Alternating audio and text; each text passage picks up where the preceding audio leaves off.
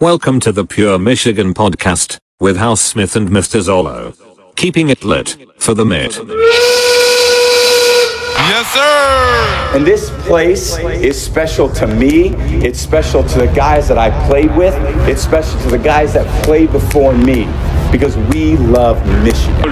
Swinging a fly ball, left field, it's deep, it's way back! The Tigers are going to the World Series!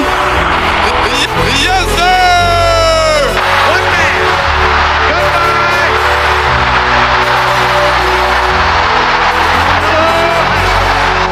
Fans from around the great state of Michigan! Blue line chance. Home of the Wolverines, the Bad Boys, the Red Wings, and the Honolulu Blue. The team. It's time for the PMP. It's time to go to work. Giants up for Detroit, a lovely city.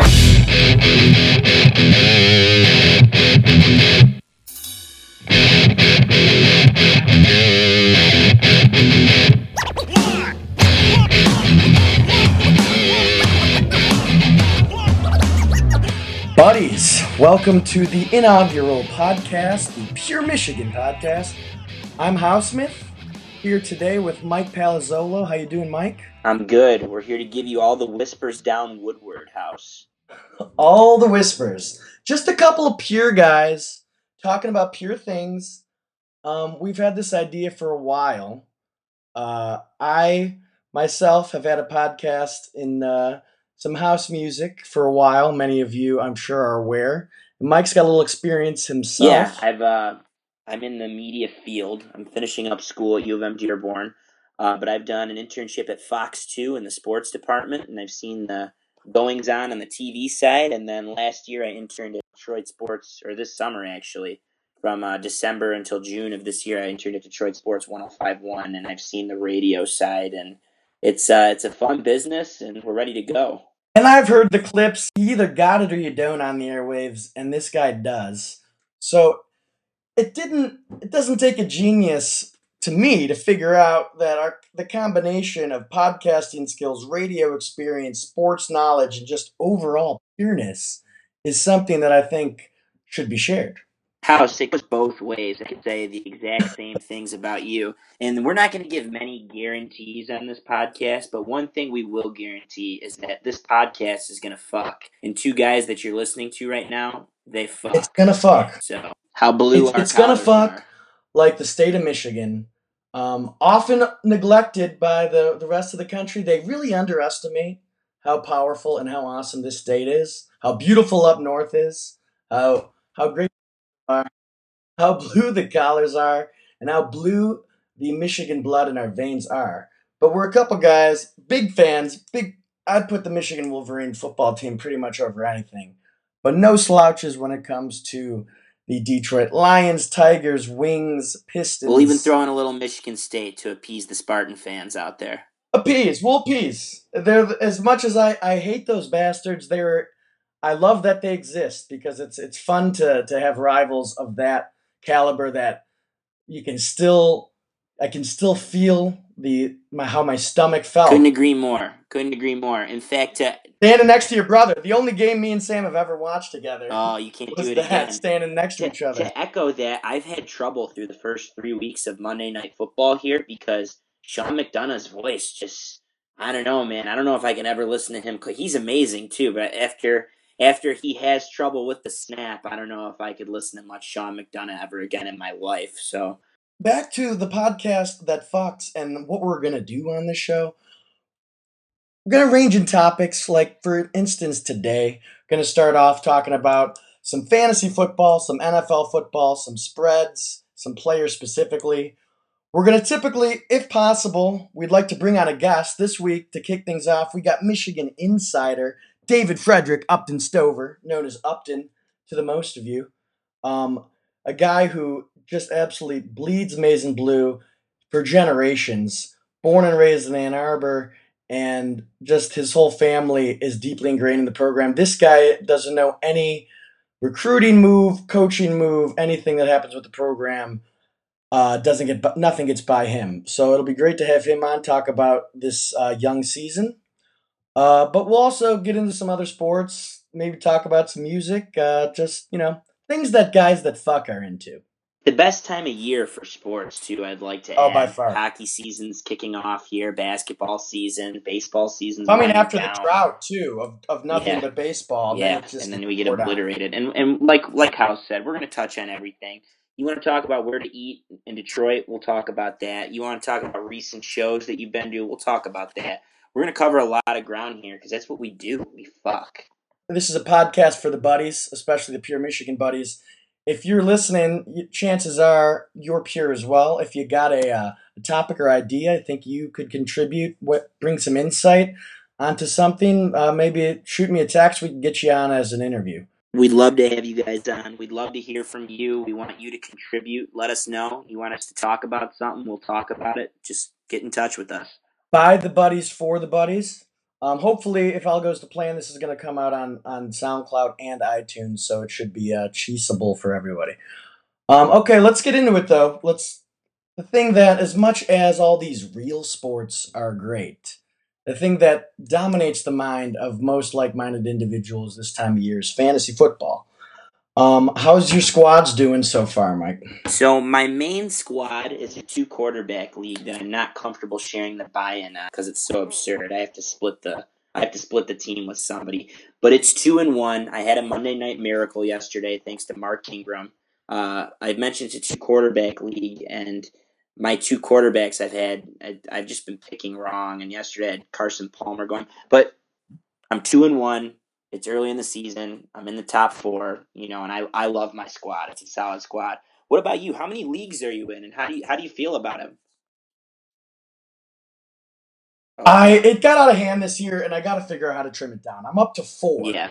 Which, it's good. I have 2 Yahoo, 2 ESPN, so just go quick between the 2 apps.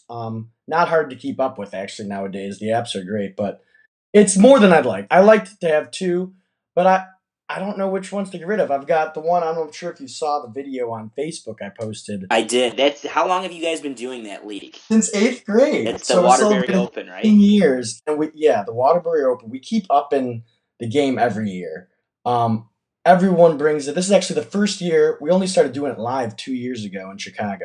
This is the first year we've actually been able to get everybody together. Got a place up in Boyne City. Everyone puts in serious thought into their team name and full costume before you come out and make your first pick. Everyone takes it very seriously, and it's the beauty of fantasy football. A lot of these high school friends would probably fade from your life, as they often do with most people, and instead, it's one of the best days of the year we all look forward to. That's why we have fantasy leagues. My 2-quarterback league, I'm the newcomer. I've been doing it for about 6 years, and the guys that have been in the league have been doing it with Yahoo since 2000. So this is their 16th year doing fantasy football, which to me is just incredible.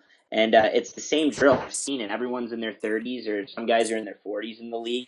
And same drill. A lot of old friends, high school friends that were just trying to stay together. I'm sure the listeners are riveted with our own fantasy teams, but let's give them some analysis here. We're going to do our first segment, hopefully the first of many that we're going to develop as we go, and that's Does He Fuck? We're going to each throw out a guy at each position and determine if he's for real, if he fucks, if he's a pretender, if he doesn't fuck. Throw out the first one, Odell Beckham Jr. Does he fuck, Mike? Okay, he was my first-round pick in a league. Like this is the third time I mentioned I'm in a 2-quarterback league. I took him at pick 9. I think he fucks. I truly think he fucks. It's too early to give up on him, in my opinion. He hasn't benefited from Eli looking elsewhere. Sterling Shepard was supposed to have a good year. I'm big on him. And Victor Cruz has surprised a lot of people. I mean, he's back, he's healthy, and Eli always liked him. It didn't help. I think a good sign for OBJ this week was that he had Josh Norman on him and still ended up with 100 yards. So I think he fucks. It's too early. He's Odell Beckham. It seems like it's inevitable. He's going to have huge games. He is, especially in that division. It's on its way. And I know they played Dallas already and they played Washington, but you're going to get those teams at home eventually. And I like Eli as a fantasy quarterback, and I like him because he has OBJ, and it's only a matter of time. They always seem to figure out a way to get that third receiver. I mean, Hmm. if Victor Cruz is back, there's a lot of mouths to feed. I mean, what do we got? His first 3 games, Odell still had 8, 11, and 11 targets. Yeah. Larry Donald didn't help it. He's a fantastic tight end if you can get him on your you can get him on your waiver wire. He seems to be a guy that always exploits good matchups. And yeah, there's a lot of mouths to feed, like you It's said. not going to really get easier for him this week against Minnesota, but the Green Bay, Baltimore, LA stretch coming should be more forgiving. Agreed. Who's next? We got Marvin Jones. Does he fuck? Detroit's own, so we know he's pure. He had a slow start, but exploded onto the scene, the national scene, really, national fantasy scene this week. Do you think he can sustain it? So if I'm correct, Marvin Jones is the only wide receiver in the National Football League currently over 400 yards, which is absurd. I think he fucks, and of course, I'm going 2 in a row with guys that fuck. I'll give you a couple reasons. I'm a Lions season ticket holder, so I have invested interest in them, and I watched a lot of preseason Lions. And Matthew Stafford seems to love Marvin Jones. He's always targeting him.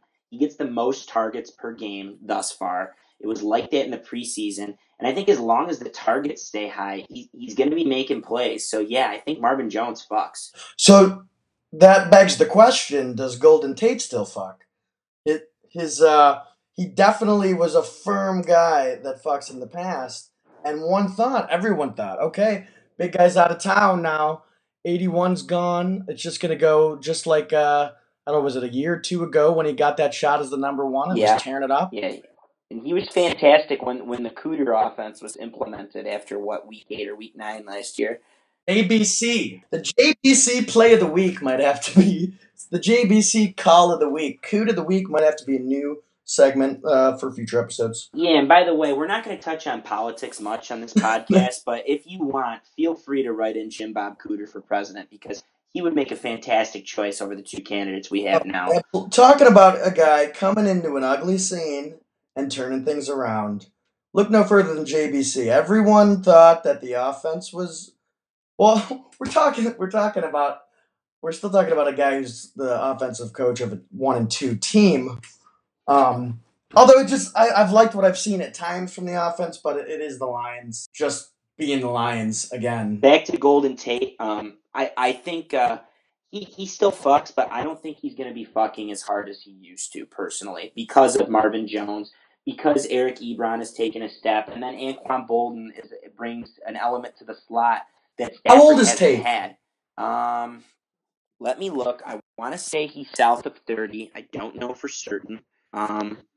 But he's going to be around for a while. I'm pretty sure it's a 5-year deal. But he's going to be here, so I don't think he's going to give you the 15-point games that he had, but he's still a very efficient guy. Marvin Jones and Golden Tate are the two. I think they lead the league over the last 5 years in drop rate. They have the lowest drop rates in the league. So those are 2 good options to have. And then Anquan Bolden's always been very reliable as well. Golden Tate is 28 years old. He just turned 28, and he's here for another 3 years, I'm pretty sure. So. And now Anquan doesn't fuck quite at the same rate that he used to, Yeah, but he he knows gets how off. to do it. And the one thing, if I had to have a critique on Kelvin, and me and my dad have always thought it through the years, it never seemed like he had the killer mentality at the end with the game on the line, like finishing games. That's ruthless, and I think Anquan might have a little bit of that in him. Yeah, he's made a play or 2 in his career. He's played in a Super Bowl. He's won a Super Bowl. We'll never forget. I don't know if you remember this far back, but a one Charles Rogers, of course, a Michigan State Spartan that never panned out.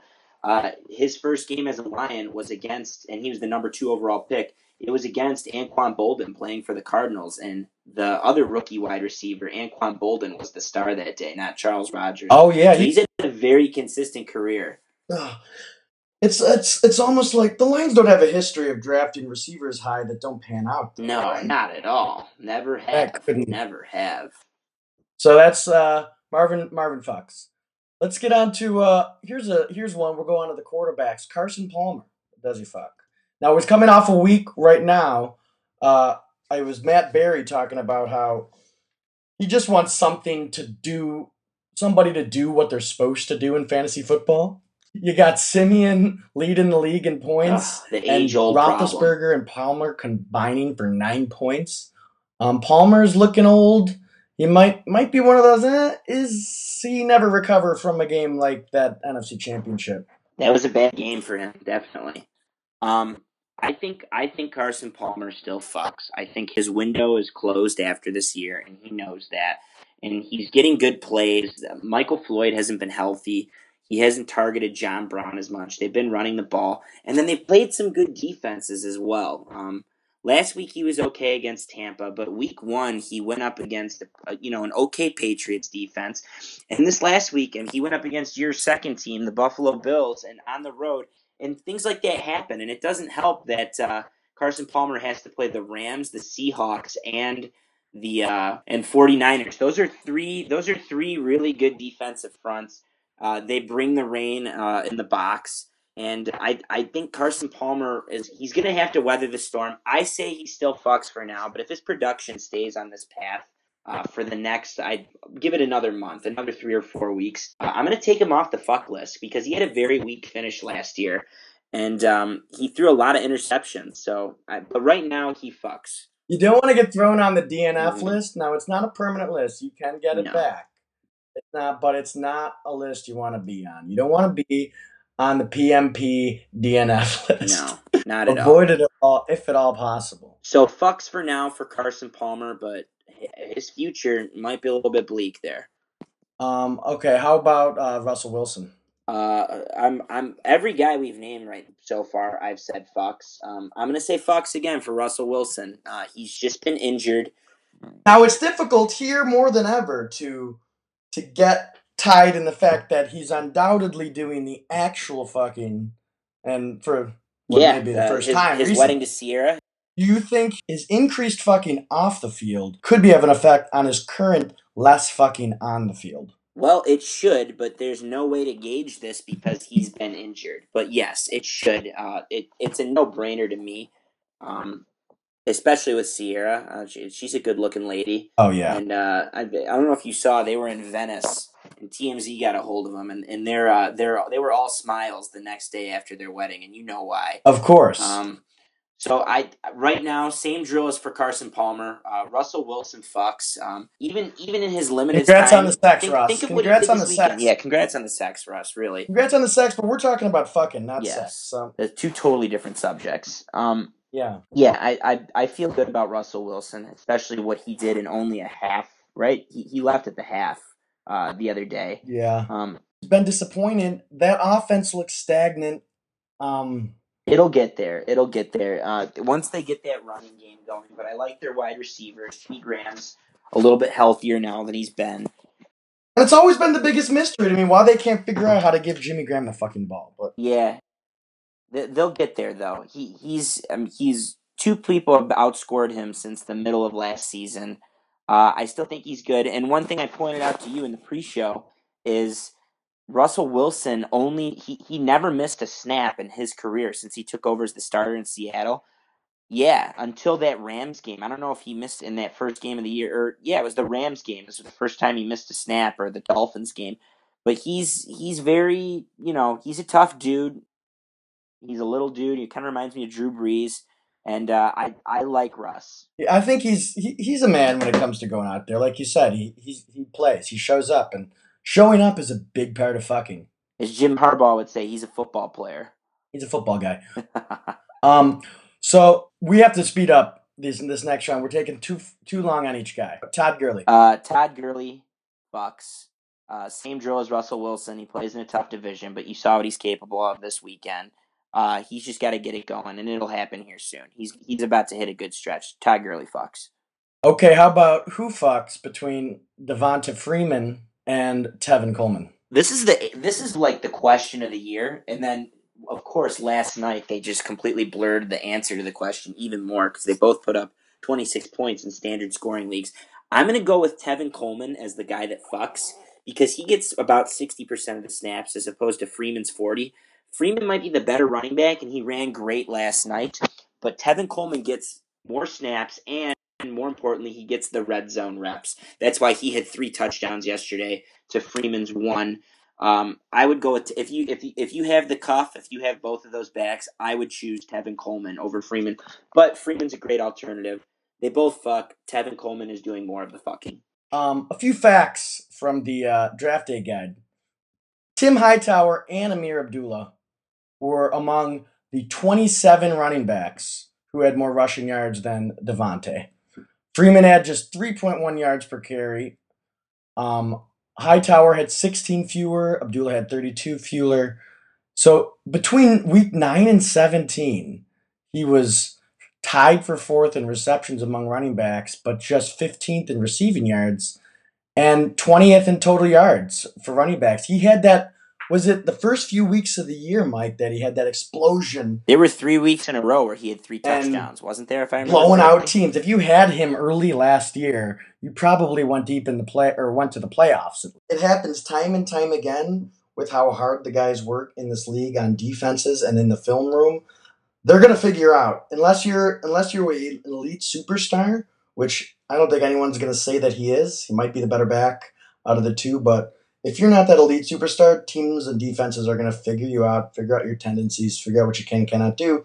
And by the time that catches up to you, then you're averaging 2 yards a carry. So I'm going to say Coleman fucks harder. That the Atlanta Falcons coaching staff likes Tevin Coleman more. So I also like Tevin Coleman more for that reason. I like what he does in the red zone. He'd be my guy if I had him. Jordan Reed. Jordan Reed does not fuck, in my opinion. He was a good guy to have last year.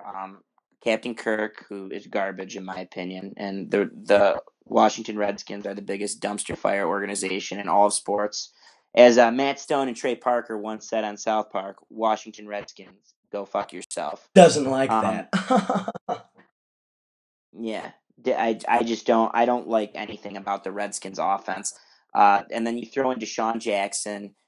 They still have Garcon. Jamison Crowder, and then they Crowder's been doing Josh okay. Doxson this year, who's actually okay. Yeah, there's just too many cooks in the kitchen in that offense. I'm gonna go my first time all day here. Jordan Reed does not. He will Jordan, not the finish first in the top member 3 firmly in the PMP's for fantasy. DNF list. Jordan, let's hope for a speedy recovery. Yeah. And last, let's end it off with a city that traditionally doesn't fuck. The football team has never fucked once. It's a virgin football team. But maybe the city's coming back with the basketball team. We got Barnage in Cleveland. What do you think? Yeah, Gary Barnage is another interesting case. Right now, I'm going to say he doesn't fuck as long as Terrell Pryor and Cody Kessler are throwing the ball to him. However, one thing of note is last year when Josh McCown took over the team for Johnny Football, Gary Barnage, I think from week 8 or week 9 on, was putting up 14 points a game for fantasy tight ends. That put him in first place, even over Rob Gronkowski, who was at 12.4, I think, over that same time period. And McCown will be back soon. He could be back in a week or two to be throwing him the ball again. But for now, I'm going to go not fucks on Gary Barnage. And I have him on one of my teams, and it's been disappointing. But I think Gary Barnage is the guy that can get it going soon, especially while... time and time again, it's just tough to have a Brown. You Yeah. think? Do you think Josh Gordon has any hope of making some ripples? Well, he's made ripples as a Cleveland Brown in the past, so yes, I'm going to say yes. I'm excited for Josh Gordon to get back just to see what he'll be able to do. Yeah, It feels like such an ancient memory. How good was that? yeah, it was pretty amazing good. Gordon year? What was interesting going into this year, something I didn't know, is that Josh Gordon and Robert Griffin played together at Baylor. So people were super excited about that because they thought, hey, maybe Really? they can get it going together again. They only played for a year yeah, before Baylor, or connection. before Josh Gordon was, of course, kicked off of the team. But yeah, I hope for the best for Josh Gordon because he's one of the most exciting players in the league, and I think he can get back to some fucking when he gets back, no matter who the quarterback is, as long as they can get the ball downfield. Josh Gordon will fuck. I like it. I like it. All right, let's move on to the real football game with the real football teams. Some often forget that. A lot of tough games to pick this week, as is it seems like every week lately. Let's go with another segment. We got our lock of the week against the spread. What are you going with, Mike? I like Carolina -3 at Atlanta. The Falcons have been there. Remember, Denard Robinson used to win the September Heisman. I think that the Atlanta Falcons are the perennial September Super Bowl champions every year. They are a farce. I don't like their defense. It's improved from over last year, but not as good. I don't like when Julio Jones and Mohamed Sanu are a little injured. Matt Ryan he's been the only quarterback in the last 5 years to be in the top 5 or in the top 3 even for September in fantasy points. I just think Atlanta is a farce, and it's October 2nd on Sunday, and that's why I like the Carolina Panthers. They have to bounce back. I think it's a team that Cam Newton has a potential to light up for 5 or 6 touchdowns even maybe. So I like the pick. It doesn't seem like they're a good team. They might not have the spark they had last year. I think the Super Bowl loss like that, the big loss, just like Mr. Palmer, I think it'd stay with the guy. I don't think he has the same swag. Agreed. We'll see. What about you? What's your lock of the week?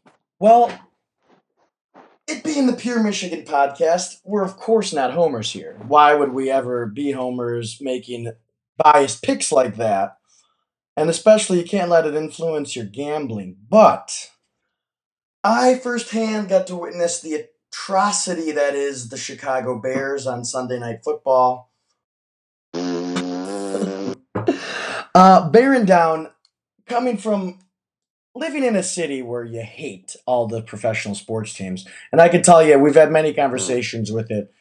I moved here 4 years ago with them all being the rivals, but being immersed in the fans on a day-to-day, year-to-year basis, the hatred really grows. I want to beat Chicago teams more than anything. Agreed. And who's your least favorite Chicago team, too? Oh, it's not even close. The Blackhawks. Okay. For me, it's the team you're about to name. Yeah. Close second is the Blackhawks. It's where everyone has completely ditched the Bears because they have Cub fever around here. Everyone's all in on the Cubs, setting up for what.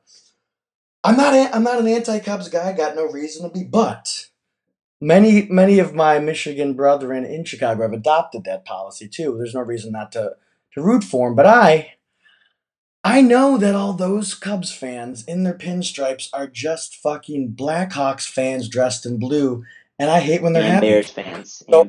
I can't. I went to I wanted to go to Wrigley. I went to a couple games. We had good seats. I had drank some beers. I did not have fun. I did some golf claps. Baseball's a tough game to watch without a rooting interest, but I digress. Couldn't agree more. They're in town. I'm not going to be able to get back to Ann Arbor this weekend like I like, but I do get the consolation prize because I'm going to see the lock of the week. The Detroit Lions are going to come in -3 and beat the Bears. I think they got punched in the mouth last week against the Packers. They're going to come out firing on all cylinders. They've played well against the Bears. They match up well against the Bears. Let me tell you this. Every team in the NFL matches up well against the Bears. They're bad. I think that Maddie is going to have a day, and I hope I can witness it. It's always fun to win on the road in Chicago. I can always. You're a lucky bastard for being able to go. Have you been to Soldier Field yet? I haven't. Yeah, I haven't. This is my first year with a what's that called? A salary.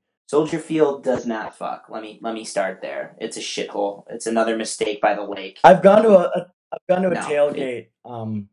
So even with the tradition, it's no good. It's no good, and you are a lucky bastard for being able to witness that game in person. I hope we eviscerate him.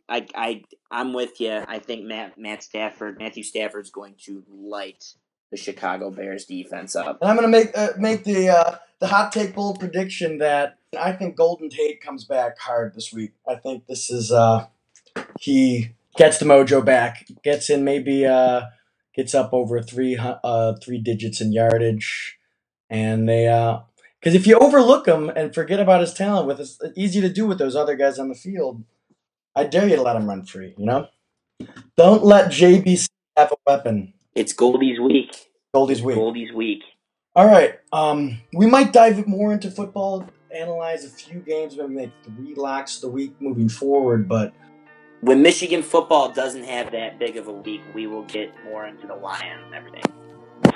All roads lead to number 4 versus number 8 at the Big House in Ann Arbor. we need to get to that. We want to spend the majority of the time breaking down that game. So let's cut to Michigan insider Upton Stover and bring him in for some insight. Look, if you had one shot, one opportunity to seize everything you ever wanted in one moment, did you capture it? Or just let it slip? Yo. His palms are sweaty, knees weak, arms are heavy. There's vomit on his sweater already. Mom's spaghetti, he's nervous, but on the surface he looks calm and ready to drop. Pure Michigan Podcast, inaugural guest, bringing in the Michigan insider, Upton Stover. Upton, glad to have you here. How are you?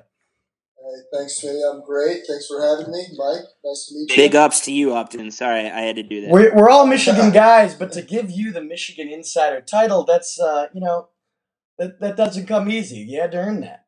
That's an honor. It's definitely an honor. I feel like I've been supplying the boys with intel for about 5-6 years. So We don't throw those titles around willy-nilly around here at the PMP, so it's earned. Well, thank you.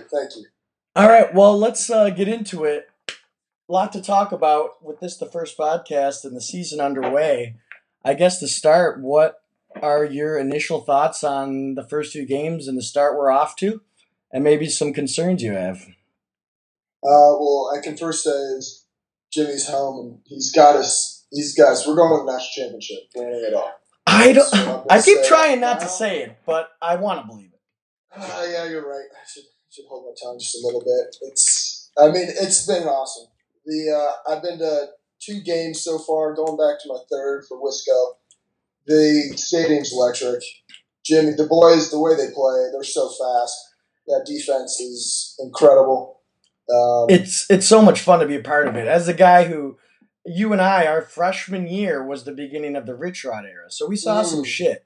Yeah, and it's just a different feeling in there than I've seen a lot of games in the big house, but it just to have a team that is not only good, but good in the way that Michigan's always traditionally been good. We stop the run, play defense, run the ball, impose our will. It's just so refreshing to see. The classic coach line. Mike, what about you? What are your thoughts initially on the year? Yeah, Upton, I love when you mentioned the defense so far. I'm blown away by it. I love Don Brown. I love everything he does. I think he's earned the title of Dr. Blitz. Love the mustache, of course. And one thing I've noticed is when the blitzing and all that and the massive pass rush and all the havoc in the backfield, when that doesn't work out, you're susceptible to big plays. And Upton, I want to get your thoughts on if you think Jordan Lewis and DeMonte Thomas and everybody in Stribling, if you think they're going to hold up when they enter Big Ten play, because they're going to have their work cut out for them with big plays downfield. Yeah, I think we saw that a little bit. What was it? Week 3 against Colorado. We saw our D get exposed a little bit on slants. Even a little bit UCF, there's a couple big plays that kind of got everybody wet in the bed a bit. That's always been Michigan's Achilles heel is, covering the mobile quarterback. And, we saw against Central Florida, we messed up a little bit. We blew some assignments, and that quarterback and running backs, when they got room, our secondary didn't stand a chance. So I think one area of concern as far as the blitzing goes is I don't think our safeties are particularly fast. And so I think we will, hopefully not often, but I think we will see our safeties continue to get beat over the top unless, we can play a little cover 2 deep with, Jordan holding down one side and Stribling on the other side. The Clark injury was huge. That's what I was going to ask next. How do you think the Clark injury affects this secondary that you're saying was already maybe a bit slow up top? Yeah, Jeremy was playing pretty damn well. He's so big, and that's one thing I love about the corners, or how big they are, except for obviously Jordan Lewis, who's kind of more of a, he's going to stick to you and never leave your side. Like glue. The other guys are just so physical. But, they weren't that fast, so when the safeties aren't that fast, they're just getting destroyed. But I mean, that only happened 2 or 3 times. I mean, we blew out each opponent by smallest margin victory of 17. So, there's definitely some, negatives in the grand, dream that's going on for all of us, I feel like, because this has been incredible. I love Michigan football. I've always loved Michigan football, but it's fun to watch again. And I think when you're talking about the defense and how many risks it can take, obviously Dr. Blitz is bringing a lot of heat, but bringing a lot of risk with it. And it's directly correlated to how good your secondary is. If you don't have guys who can lock them up on the outside, you can't do it. But fortunately for us, we have possibly the best cover guy in the nation. So being able to take their best big play receiver out of the game is invaluable to a blitz-heavy scheme, in my mind. Do you agree? Yeah, absolutely. And not only do we have the best cover man in the country, we also have Dr. Blitz's colleague, Dr. Peppers. Dr. Peppers. I mean, this guy, we can blitz him, we can put him in the secondary. I think we continue to blitz him all year long because I don't think anyone can block him. He's too fast. Mr. Stover, of course, referencing Michigan running back / wide receiver / linebacker / nickelback / cornerback / punt returner / kick returner Jabril Peppers. He could probably kick it too. He could probably kick it. And he can pass. What's amazing with Jabril is the linebackers were supposed to be the point of weakness this year after losing James Ross and losing who else they lost? The Cass Tech kid, Royce Jenkins Stone, and Desmond Morgan, Joe Bolden. And now they're coming back, and Mike McCray has been one of the best linebackers in the Big Ten, and Jabril Peppers has been one of the best linebackers in the country. And I think for overnight, that turned into a point of expertise in Don Brown's defense is the linebackers, and I love what he's done. And I think that's only benefited the D-line, and it's only benefited the secondary. And it's something I'm looking forward to going into Big Ten play here, or the rest of Big Ten play. Upton, so how do you, one, are you concerned at all with him overworking and playing too much? And 2, what do you think he needs to do to get an invite to New York City? Oh, for the Heisman. Man, yeah. I mean, if he scores that touchdown on that punt return. Oh, I know. Well, it was going to get called back anyway. But. You know what? But he still got credited for that yardage, so that was right. Weird. If he would have scored that, he's in the top 3 at that. Because going into last week, so random. I mean, he was the leader in the nation on tackles for loss. He's everywhere in the backfield. I mean, if he touches you and you got the ball, you're down. And he lays the wood, too. Every hit's a big hit. He's crushing people. Yes. And that is one thing I feel like we have not seen since, Brandon Graham. Or, the Lloyd Mike Carter Martin. Mike Martin for me. If you want to be a real Michigan football team, you got to be able to have a few guys that are punching guys in the mouth. And we have that pop on the pads. You can hear it live. And preferably, not like the Taylor Lewan, punch, but right. The actual, the crack. Yes. So you think? It's probably going to be. It's going to take a few picks, probably 3 or 4 if he wants to get going. Probably another touchdown or 2. If he can put together an offensive touchdown, special teams touchdown, and a defensive touchdown, really, to me, it'd be hard to not. I don't know if anyone's going to beat the guy from Louisville, but how can you not give him an invite? Oh my God! You keep him on the punt returns, kick returns. You don't want to overuse him, but he hasn't gotten many offensive snaps the past couple of weeks. Probably 2 or 3 a game. They're saving that, though, it feels like. Because they didn't kick in with him with the offensive snaps last year until, I don't remember, but it wasn't this early. And then in Michigan State is when he was prominently featured at running back, and that's when it got really exciting. That's the thing, is he's the best running back on the team. And that's crazy. It is. So good. He's the best most things on the team. That's very true. But you just mentioned the Sparties a bit. Coming into this matchup this weekend, do you think it's more Wisconsin being good? Is Michigan State just shitty and pretenders because Notre Dame's no good, or do you think a little bit of both? Well, what is this? This is year 2 without Narduzzi. Yeah. That's his name, Narduzzi, or Yeah, Pat Narduzzi. Yes. yeah. So I think you might see that catching up a little bit. You know, they've always been, when Narduzzi was there, they were always so solid in the secondary as well as being very aggressive. And look how good Pitt Pitt is. How good Pitt is. How quickly Pitt is a contender. Exactly. I mean, it's so.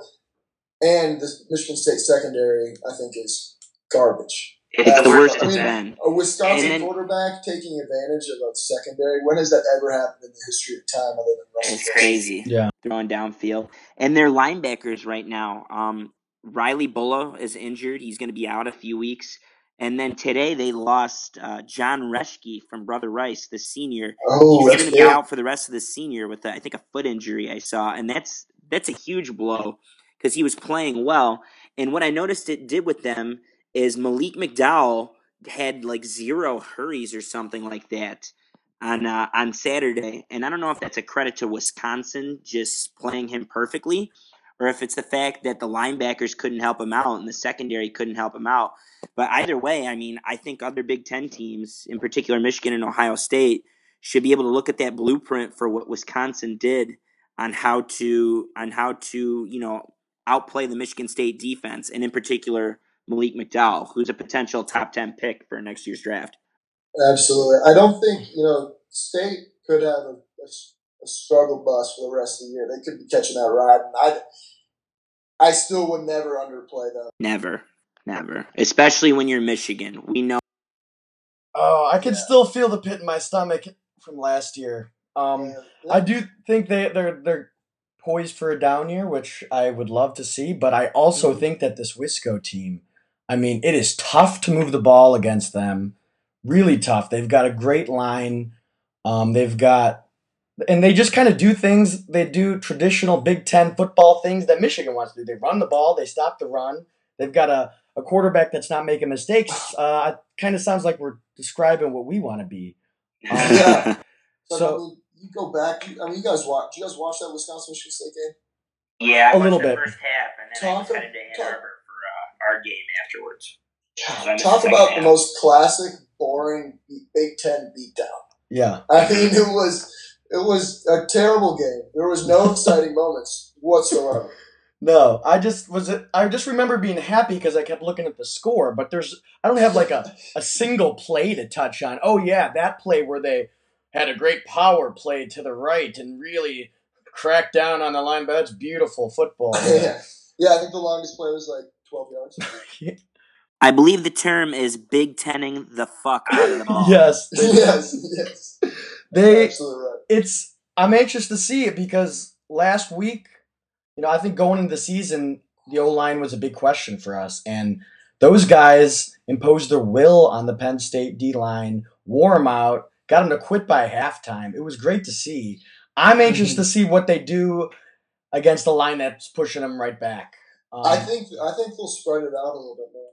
I mean, I think you're right with that. I think their D-line and their linebackers, those guys can play. I still am not a huge believer in Michigan being able to just like ram it down the opponent's throat. Yeah. I mean, you saw that against UCF, Maybe UCF year 4, year 5 when we have all Harbaugh athlete recruits coming through. But I mean, he's going to have to outcoach him. They've got great little plays. Jake Butt is always open. That's the rule. It always seems like he's open.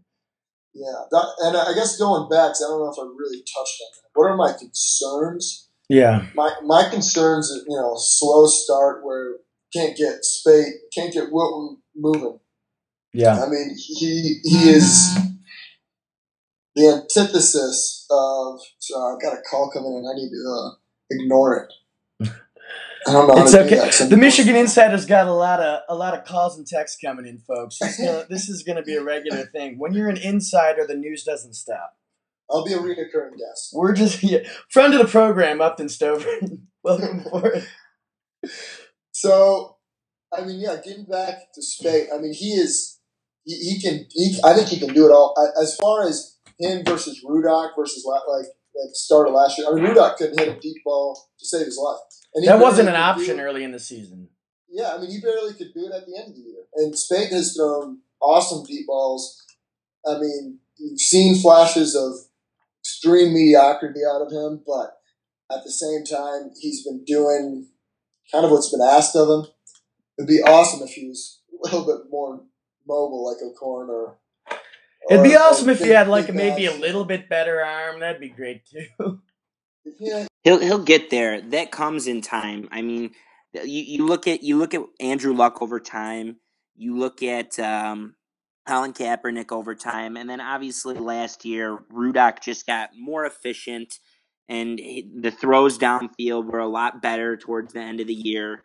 And I think that'll all come with Rudock, and he's especially lucky because he's got the playmakers that are going to bail him out between Darbo Chesson, but. He might be the best ever in terms of, I think every single day that those quarterbacks walk out of practice, they are better than they were at the start of the day. Every single minute with Harbaugh, he's molding them into the guys that they need to be. Mm-hmm. So I can guarantee you that the Wilton Speight against Wisconsin isn't going to be as good as the Wilton against State, and hopefully not as good against Ohio State. Yeah. There's a lot of unknowns with Jim Harbaugh, but we know we got the guy when it comes to the quarterback position. I couldn't agree anymore. The whole crew. I'll bet Shane Morris can start on some other teams. I'll bet who's the freshman that's coming in? Brandon Peters. I'll bet Brandon Peters because he's been there since spring camp. I'll bet he could run a team Peters a lot. And then O'Korn, the whole slew of them. They all fuck because they got Jimmy fucking with them. Dude, I remember going up when Wilton Speight, I think, had like just committed. He was like maybe there for the spring game or something. He didn't enroll early. Yeah, he was a late commit. But I remember seeing him at Skeets, and I remember just being such a kind of a creep, recruit nerd who just like went up to him and like, dude, you're gonna fuck any pussy. I'm gonna like, this is yours. Like, Michigan insider. So let me interrupt you there. He's dating a captain from the soccer team who's absolutely gorgeous, by the way. She's so cute. Oh, as if we need the confirmation, we actually have Arbor. insider information to the insider information that indeed Wilton fucks. Yeah, it's confirmed. So let's talk about the running backs a little bit. I like what they're doing by committee. I was listening to Wolverine Beat a little earlier, and there's the two schools of thought. Basically, you want to have a workhorse, you want to have a guy that gets in a rhythm. If you're one of the guys that believes that running backs need a rhythm and the steady carries, I think personally that if you don't have an absolute superstar, if you don't have an Elliott or a Leonard Fournette or one of those guys, I'd say keep them fresh and have them for the long haul. I think that each of these backs offers something special. If they can all stay happy and get their fair share of carries, I think that Devin Smith's gonna get the majority, the lion's share of the carries this week. Davion, yes. But how do you see that working out? I mean, I think we need to keep Davion getting. Hey, hold on a second. This kid's called me like 5 times in a row. Give me 20 seconds. Let's do a word from our sponsors. Hey guys. Davion. Well, my daddy named Dave. My cousin named Leon. So they named me Davion. It was a no-brainer for Mama Smith. One thing I love about Davion Smith is he's one of those that 2013 class who are seniors now, and we're reaping the benefits of them. Is a lot of them were good Ohio kids. Jake Butt, Davion Smith, Taco Charlton. Those are kids that we went right into their backyard, and they all committed. I don't know if you remember, there was a Saturday night college game day basketball game against Ohio State. Was that what year? That was 2013. Yeah, that was the year they went to the national championship game. So I definitely was watching that game then. Hey, sorry about that. We had Was that Herb Street? Yeah, it was Herb. He got fired. He was complaining about Taylor Lewan. Oh yeah, what happened with Taylor Lewan? Did you see the play? I didn't see the play. So there's a play at the end of the game where where Mariota throws a ball downfield in 2-minute drill to Taji Sharp, their backup wide receiver, Right. who's playing really well and playing like a 1. So he throws the ball to Taji Sharp. Sharp gets within the 5, and it's one of those plays where there's a pile, and everyone's trying to take the guy down, and he's staying up, and you wonder why there's no whistle. So football players they're taught to play till the whistle, and Taylor Lewan ran in right as the whistle was being blown. I just watched He it. just drilled someone, and he got a. It looks like he hit his own guy a lot. Yeah, he didn't even hit the other guy. No, he's playing to the whistle though. It's a I want to see from play. the other angle here. Let's see. But you can't blame him because there was no whistle, and he's trying to make sure his guy doesn't fumble. And Herbstreit didn't like that. The backstory on that, full context, is Herbstreit lives in Nashville, I'm pretty sure, and he's a huge Titans fan, and that's his team. So I'm sure he was excited to call it. I don't think anybody got the brunt of that hit that bad. No, it I think wasn't like that his bad. teammate Taylor did. Lewan got the brunt of the hit. Yeah. Sorry, not sorry, because it's a street fight between the whistles. Street fight between the whistles. Sorry. Sorry, not sorry, Taylor. Taylor Swift Lewan is never, ever, ever getting back together with the Titans. Nope. Okay, we were talking about the running backs, though, right? Yeah, what do you think? Yes. Davian Smith.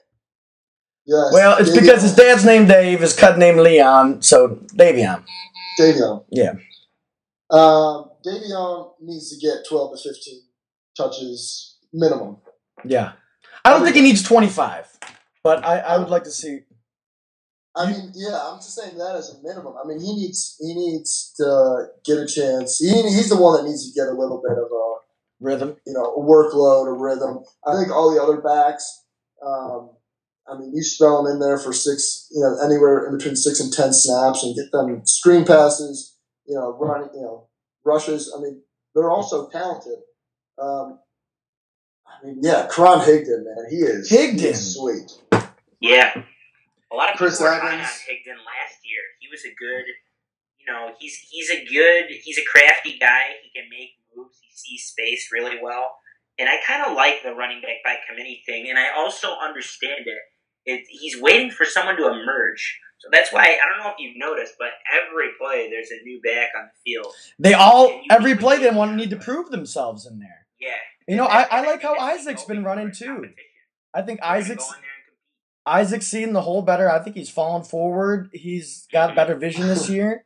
And then you got X Factor, Mr. Evans, who God knows what he's going to do. Talk about your ultimate speed back. That guy can fly. And it's also good to have God forbid, but have a little safety net built in. It's a tough position that gets injured a lot.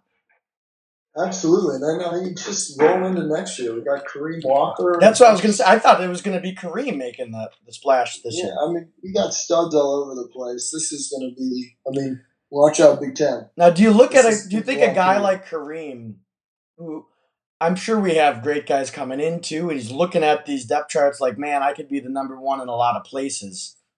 Do you think that's going to end up be something like that'll be a problem with how many guys that are getting the ball? I mean, I don't think we know that until next year. I mean, I think he's kind of buying in that I think he's struggled a little bit in the classroom, as all freshmen happen to do. Been there. Michigan Insider Zone might have struggled a little bit, as did I. Yeah, guilty. Kareem, we're with you, brother.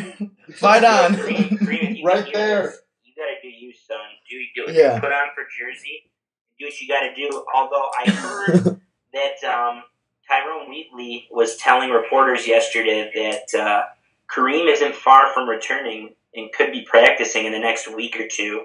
And then someone brought up a good point on MGO blog is when you have a guy like that, running backs have such short careers, and it's unlikely Jim will hold him out. If it's a guy that can come in and do some work and contribute, I don't think we're going to see a red shirt on him. I think we're going to see him this year because, otherwise if you red shirt him, he has 2 good years and he's gone.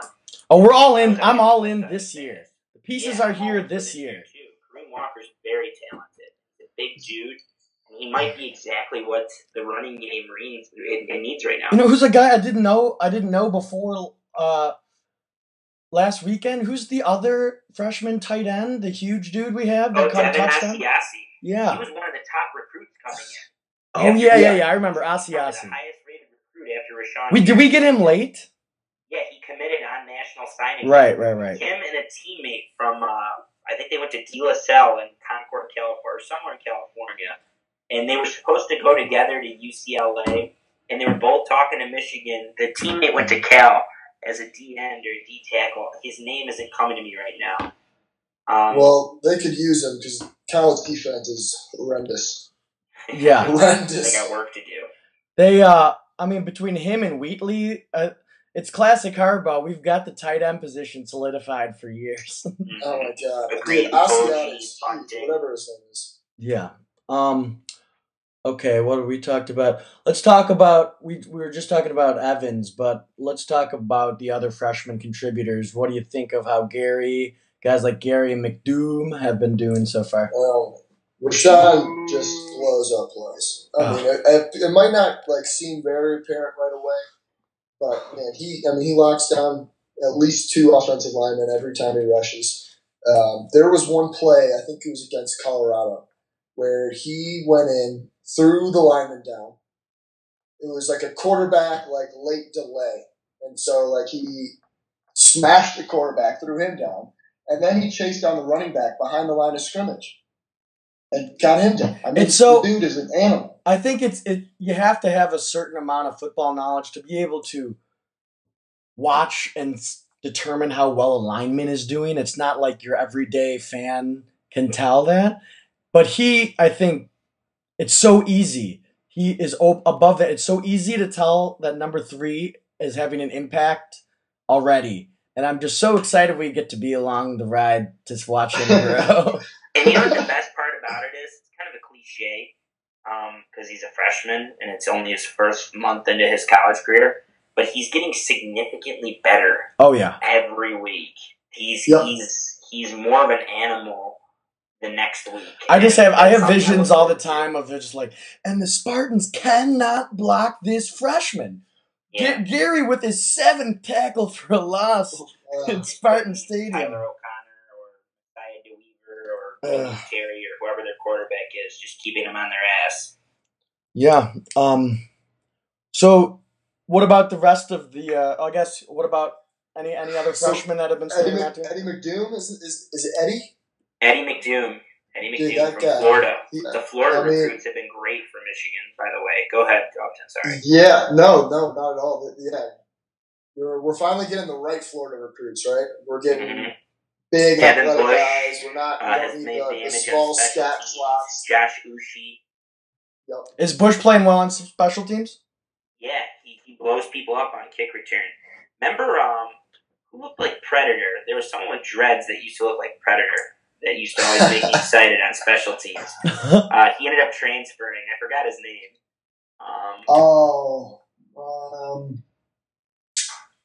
He went to Virginia Tech or something like that. I don't know. Devin Bush kind of reminds me of him. He was like a. It's always good to get a new Predator. Yeah, so he looks like Predator coming down the field, just getting ready to destroy people on kickoff, and he's getting reps at linebacker. I don't know about you guys. The favorite part of my season so far, especially that Hawaii game, is seeing the freshmen come in and contribute because it has impact everywhere. Your freshmen are getting better; they're getting reps. No one's job is safe ever, and that's how they compete every day. They're getting better every day. I feel like you could have a bad practice, all of a sudden you're replaced by some freshman who wants it more. So There's no days off in Harbaugh's camp. I think that's one of the reasons why maybe it's a couple different things, but why we haven't seen Jabril on offense. Simply because we have new super fast guys. And while Jabril was one of just a few on the team last year, like Eddie McDoom and Jehu, we were running these end around all game long, and I love it. I mean, these guys are so fast; they can beat every edge. And it reminds me, if you watch that, I think I posted it from Michigan's site. There was a full Charles Woodson highlight tape, and literally the first 10 touches of his offensive career was the same end around over and over again, and he was just way too fast and way too talented to stop it. Like McDoom comes in, he's running a jet sweep, and no one can really stop it. No, and it's predictable too. When that guy's on the field, I'm sure by now opposing coaches have seen enough tape. Well, they're setting up the wrinkle that they haven't showed yet. Yeah, he's gonna toss a pass. Yeah. Well, now, do you think that the team, Harbaugh's been great, but do you think the team is suffering without Hoke's clapping ability? He was able to fire those guys up without a headset, out there clapping like no one else. Do you think we're going to miss that for the championship run? Well, you still have such a big players coach. I mean, God, I miss Brady. Never will I ever actually say that with have you guys been keeping up with what he's done at Oregon? Yeah, and what is Oregon thinking? Oh yeah, I think Colorado's maybe Colorado's good. Colorado's going to compete for their division this year for sure, but Brady Hoke's defense has suffered over in Eugene, and I feel for him because you want him to succeed. But, I do. He's a nice guy. Interesting. He eats a lot. Yeah. The headphone thing was absolutely unjustifiable. How? Day one. Does he wear headphones now? I take that back from day one because his first game was against Western, and I don't know if you remember, the fourth quarter got canceled that game because there's a torrential downpour. So I can understand death by means of electrocution to not wear headphones, but yeah, the other games, yeah, they're unjustifiable. Yeah, I mean, not knowing what's going on with your team is absurd. And then to be on the complete and utter flip side of a guy who's literally running the offense and who does not have it in him to stop coaching anything. Like, you could just see I think it was in one of the blowouts, we fucked up. I think it was the Colorado game or something where we fucked up a kick or something on special teams. The game is well won. You could just see the pain and agony in his face. There's no mistakes ever allowed. Never. But on that, does the kicking game worry you a little bit? Yeah, I was there, and when we were down 14-0. I was shocked, and I had a couple buddies with me, from the South, first time to the big house. They were expecting to see, this big Michigan line just dominate, and I've been talking about it the entire time. And they just, they let up those two huge plays, and then a third big play, then a fourth. I mean, really, it was only 4 big plays that got us on that game. I'm actually happy you mentioned the kicking game because I think Kenny Allen might be injured. I think there's been a decrease in his power. You could see it on kickoffs. You could see it on kicks in general. And I think that's why he's been a little shaky. And I'm kind of wondering, I heard Quinn Nordin, that freshman who was the number 1 kicker in the country, is also injured. Otherwise, we would have seen him. But the kicking game definitely is a worry right now for me. And what do you guys think? Is that something we should keep an eye on? Is it something that can get better? I mean, I think that's something you keep on taking field goal chances. You don't have to go 4-on-4. But not being able to kick the ball out of the end zone or even hit the end zone, that's just like JV. Scary right now. It's tough. And it's just... What? Is there not a man on campus? Get someone on the soccer team or something? Soccer player. That's what I'm talking about. On the girls' soccer team. Yeah. Let's get Pat out there for some of his eligibility. I'm sure in terms of just being able to kick it a long way, there's got to be somebody in Ann Arbor that can. There's not much. There's no aiming. There's no anything. Just kick it far. Get the touch back. Get Joey Julius from Penn State that blew Jordan Lewis up. Oh my God, that guy! That guy's the man. What a savage! If he wants to be a grad transfer in Ann Arbor. Yeah. Smith, did you see that? What? The kicker for Penn State? Oh my God, yes. That dude had to be, I mean, that guy has to be like... There's never been, I don't think the game of football has ever seen anything quite like that. I don't think so. I mean, that's like Jared Lorenzen. Jared Lorenzen, but a kicker. He's 170 pounds. Jordan Lewis had a great tweet. He said, because Peppers was supposed to block him, and he moved out of the way at the last second. You got to see the video. It's hilarious. And Jordan Lewis had a tweet that said Jabril made a business decision to consider all parties involved. They are not. Penn State is not heading in a good direction. Their coach is not good. They were weak. Franklin isn't the guy for that job. Yeah. He never was. They're in trouble. Do you know the difference between Joe Paterno and Harambe? Harambe tried to save that kid. Oh my god! I really miss the big guy right now. I do. I feel like Harambe really would have liked this podcast for sure. Yeah. Because Harambe was always down for the bros. Yeah. Another thing Ohio fucked up. He undoubtedly there's so many. You know what? And I really think Harambe would have liked this football team, boys. And Agreed. Going on that to try to wrap up here, he would have liked this fist fight that's going to happen on Saturday. Let's. What are your predictions? Should I go first? Yeah, sure. All right. I think we win 31-14. That's I think not we bad. cover the spread, which is, I believe, currently at 10.5. That's a lot. That's a lot for a team that beat LSU and MSU. I know. We got them at home. I mean, yes, they just played in East Lansing. Can they do that 2 weeks in a row?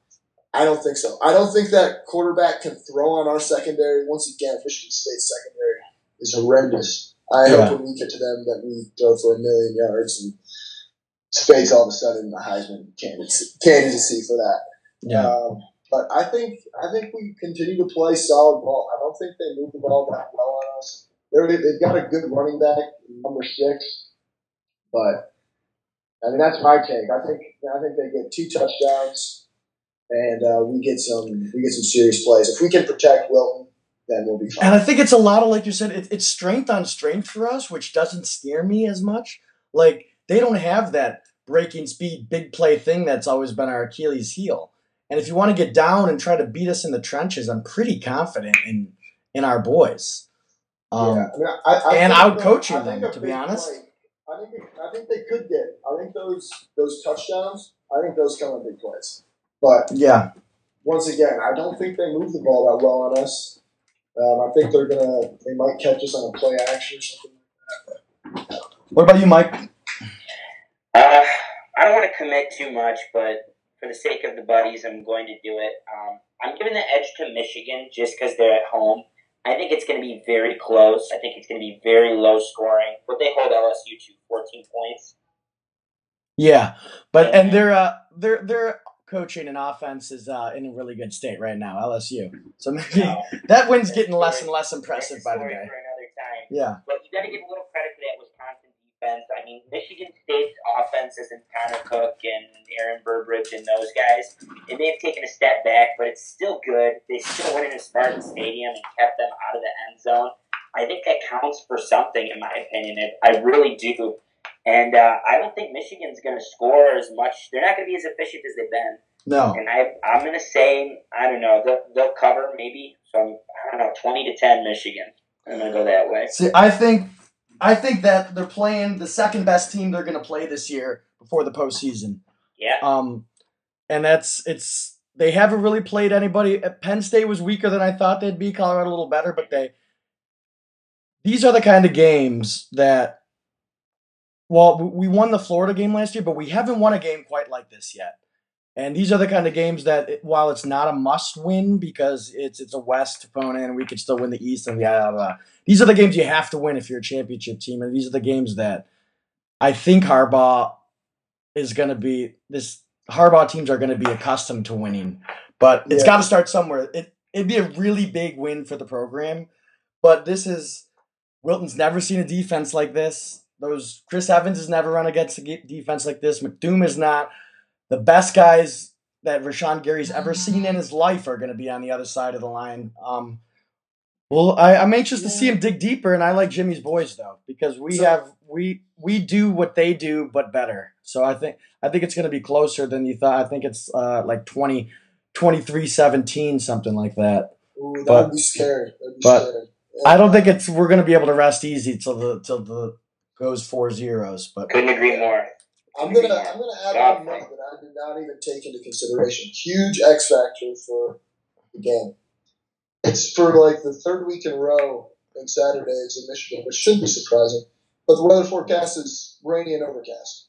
So, once again, maybe my 31 points might be high, but no, I don't know. And so is this? It's a first-year starter for Wisco as well, right? Yeah, they've been rotating quarterbacks. Right. They've been back and forth. So yes, I think it's a true freshman, but or at least a red shirt. I don't know, but it's just a remarkably similar makeup to their team of inexperienced two quarterbacks playing on a stage they've never seen before. 4 versus 8, boys. It's going to be hype. Side note: there's 3 top 10 games this weekend. This is a hell of a weekend. Where's game day? Louisville and Clemson's going to be less of a barn burner than we think.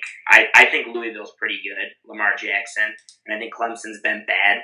I think one thing they have going for them is it's Happy Valley or Death Valley at nighttime. And then there's a really good game out west in Seattle between Stanford and Washington. Yeah. I think it's number 7 versus number 9. And that Washington team can ball. Where's College Game Day this week? It's going to be in Clemson. Yeah. All right. Yeah. Oh, we'll see what that kid's made of. He is the fastest I've ever seen at the quarterback position, making Florida State guys look like pylons. I know. That guy is something Denard, else, man. But more of a quarterback. Denard, but like with a quarterback's mentality a little bit. Mm-hmm. I do not miss those lobs that he used to throw up for jump balls, baby. For 21 for Hemingway. Yeah, Hemingway. Oh, good times on the other. Good times at the Sugar Bowl, though. Good times at the Sugar Bowl. Man. Tell me about it, Smitty. Well, we'll have you back soon, Upton. Thanks for stopping by. Inaugural interview. It was a pleasure, Upton. Good work. Yeah. Good luck in softball tonight and go blue this weekend. Everybody's gonna move their feet. Get down. Everybody's gonna leave their seat. You gotta lose your mind in Detroit, Rock City. Get up. Everybody's gonna move their feet. Get down. Everybody's gonna leave their seat. Get in the light. All right, welcome back. That was a great inaugural interview with Mr. Stover. I know you guys haven't even met each other face to face, but it's easy to see over the phone the knowledge he's bringing to the table, Mike. No, of course, yeah, very insightful, and I'm excited to meet him. I'm surprised we haven't overlapped in Ann Arbor yet, but maybe this weekend. The guy lives in Denver and he's flying back for every game. Yeah, that's dedication. All right, but let's talk about. Let's get on to the D. Back to the D. Talk about the Detroit Tigers and their playoff chances. Now, I forget what website it was looking at. It does a day-by-day percentage playoff chances. And it does like a delta, how much it changed from the last day. And I was looking at it at work today. It was only around like 26%, having dropped about 22% in one day after us the day before. So I guess, what do you think our chances going forward? And then I guess we'll get to how we got here. Well, they're at that point in the season where one loss can truly change anything. Good news is they won tonight, 12-0, and the team they're chasing, the Baltimore Orioles, lost tonight.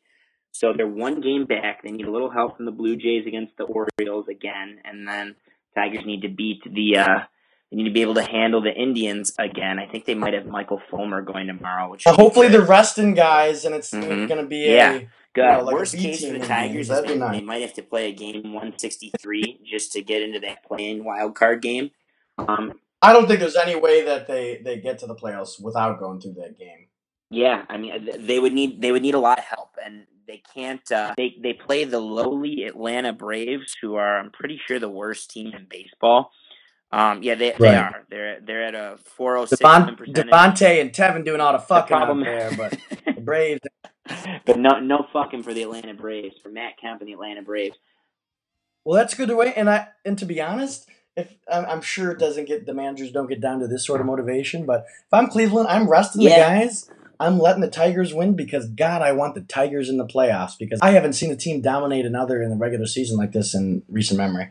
Can't beat those guys. Yeah, 14-3 after tonight. That's a lot, and the Tigers are usually the ones that are doing the fucking to the Cleveland Indians, but it went the other way. It was an all-hole affair for the Cleveland Indians against the Tigers this year. So how much do you blame LeBron James for that? I'm not a big fan of LeBron, but I blame more of Brad Osmus for that than I do LeBron James. More Brad Osmus? Yes, more Brad Osmus than LeBron James. You a Kyrie guy at all? I mean, I was. We'll get into that later, Yeah. but I'm a big Kyrie guy. I'm a big Kyrie guy. We'll save that for when we get into the Pistons. But I'm a huge Kyrie guy and Kevin Love and those clowns, just not LeBron. But the Tigers are in an interesting position here. They can't, like I said, the Atlanta Braves are the worst team. They're not the worst team in baseball, but they're the worst team in the National League. The worst team in baseball happens to be the Minnesota Twins, who the Tigers have at times struggled against. You can't go into Atlanta. Oh, and side note on Atlanta is they're getting a new stadium next year, so this is going to be the last ever series in Atlanta's ballpark, which was formerly Really? Olympic Stadium. I think it's Turner Field now. So they're getting a new ballpark. It's going to be pretty crazy there, you'd assume, at least for the last game. Emotional. I remember when the Tigers sucked. When the last game at Tiger Stadium was. It was insane. Vividly, It was insane. So one would hope the Tigers go in and take care of business there. They're going to have, I think, Justin Verlander, Matt Boyd, who had an interesting outing this weekend, and Jordan Zimmerman, who you never know what you're going to get right now. Never. But they need a sweep. If they lose one more game of these next 4 or 5 games over there, I think it's 4 games left. They can't lose one game. Who the Orioles They have? truly cannot. Pardon me, I couldn't hear you there. Who do the Orioles have? Do we know? I'm going to look right now. I think the Yankees, and I think they go to Yankee Stadium, Right. which is no easy task. But if they're being held to the fire, it's. And I'll be honest. I had written. I've got guys. I borrow from time to time. My buddy Evan lives in Dallas, and he's a full MLB package guy. Literally watches every Tigers game from Dallas. Shout out to Evan. Well, shout out to Evan for that kind of dedication. But really get to know a team. I had written them off a while ago. To be honest, coming into the year, as painful as it was to admit, I thought the window with these guys had closed. I don't know, 10-year window or so, which is so painful because starting with the Maglio homer against October the A's, 14th, 2006. I'll never forget that. Coming up on the 10-year anniversary of that. I won't either. Between that and then the years when we had arguably, pretty much not arguably, the best hitter in the game, one of the best ever, and the best pitcher in the game, one of the best ever, surrounded by tremendous talent. Like when we had, what was the rotation? The top 3 guys in its peak, would you say? Was that when it was Scherzer, Verlander, Porcello, Price, Sanchez, Scherzer, Verlander Oh, was yeah. the playoffs. The year they lost to Boston. That was I think that was the hardest. They left the World Series on the table that year. They lost to a That team might have they were been better worse than. that might have been worse than the Cardinals or the Giants loss. I'm not sure. But like they have this team that just they built it. I loved how they built it, and they just deserved to get one. And to have it happen the exact same thing both times. Sweep the ALCS. We're the hottest team in baseball. We're going to steamroll anyone. And then they pump the brakes for like 4 or 5 days and then have to face that super hot Game 7 team. And these guys don't take off. I mean, I'm just making excuses, but I really think it's a big factor. They 3 days. Yeah. They don't take 3 days off since the All-Star break. And they have to pump the brakes, and then they can't get it going. And it happened twice again. The Cardinals was a wild pitcher error series. They should have beat the Red Sox. There was no reason to lose to the Red Sox. And that right grand after slam. Chicago, my least favorite town is Boston as a sports town. I can't stand their fans. And with all due respect, they think they're the darlings of America, and it was in the shadows of the Boston bombing, which I can appreciate. But, we have our issues over here, too, and we could have used the World Series over here in Detroit. A lot of people died that weekend. I understand you have all that. You have that was a tragedy, and it was special and all that, but, like, they literally have had a championship in all their teams within the last few years. They're the only city to win 4 pro major sports championships in, like, a 7 or 8. So no love lost for them. Man. It's just this team deserved it. The city of Detroit deserved a championship. I mean, we haven't had one since, was it 2007 when 2008 Detroit Red Wings. 2008 Wings. Yeah. Seems like a long time. Now, Grant, it's longer in some other cities for sure, but to be a 4-sport town. So, I know where you're going. I know where you're going with this, and I'm going to go in regards to the window being closed. I thought the window closed when Jim Whelan left, personally. I don't want to say I knew this would Yeah. happen. I think that's when a lot of people Yeah, gave because up on that it. was that last year against Boston. That was it. That was the year, and they failed and they couldn't get it done. That being said, I think that just the trades they made last year at the trade deadline that some people were so against. I think those 2 or 3 trades alone have put them in a position where the window is going to be open for one more year next year. At the very least, one more year. Justin Verlander is amazing. He starts slow. Everyone's always on him in April and May. Yeah. He's historically been a slow starter, other than his. Talk about a guy who MVP. fucks. Yeah. Oh man, he's fucking the best of the best right now, and we're talking about actual fucking now, not fucking. All the fucking. So Justin Verlander. Oh man, still that MVP going. year was so. Same with Miguel Cabrera. Was that the Boston year? Miguel Cabrera is That's the a San slow Francisco starter. year. I think The year he won MVP. Yeah. What about it? Was that the year we lost to the Giants I or the want to Red say Sox? that was the world. That was either the World Series year or the year before. Maybe the Triple Crown year was 2012, which would have been the World Series loss to the Giants. Yeah, Verlander might have been 2011. I think it was 2011. Either way, the window isn't closed for this team for one more year. I love Daniel Norris. I love Michael Fulmer. I think Zimmerman will get back to. I think he'll get back to his good ways next year. Verlander. There's your 4 guys.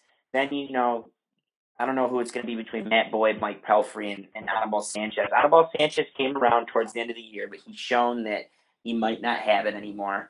I would love, and it's what the city needs for just to go on like a Colorado Rockies-esque flaming hot streak, win out, have all of a sudden Verlander, Zimmerman are at the top of the games, Cabrera's stroking, and go on. Oh my God, that'd be so much fun. And then take down the Cubs and ruin their season. That was the most amazing part of that would be to take down the Cubs. That would be the kicker, the selling point for me. Drinking the tears of the Blackhawks fans dressed in blue. The only thing better than Boston fans' tears is Chicago fans' tears.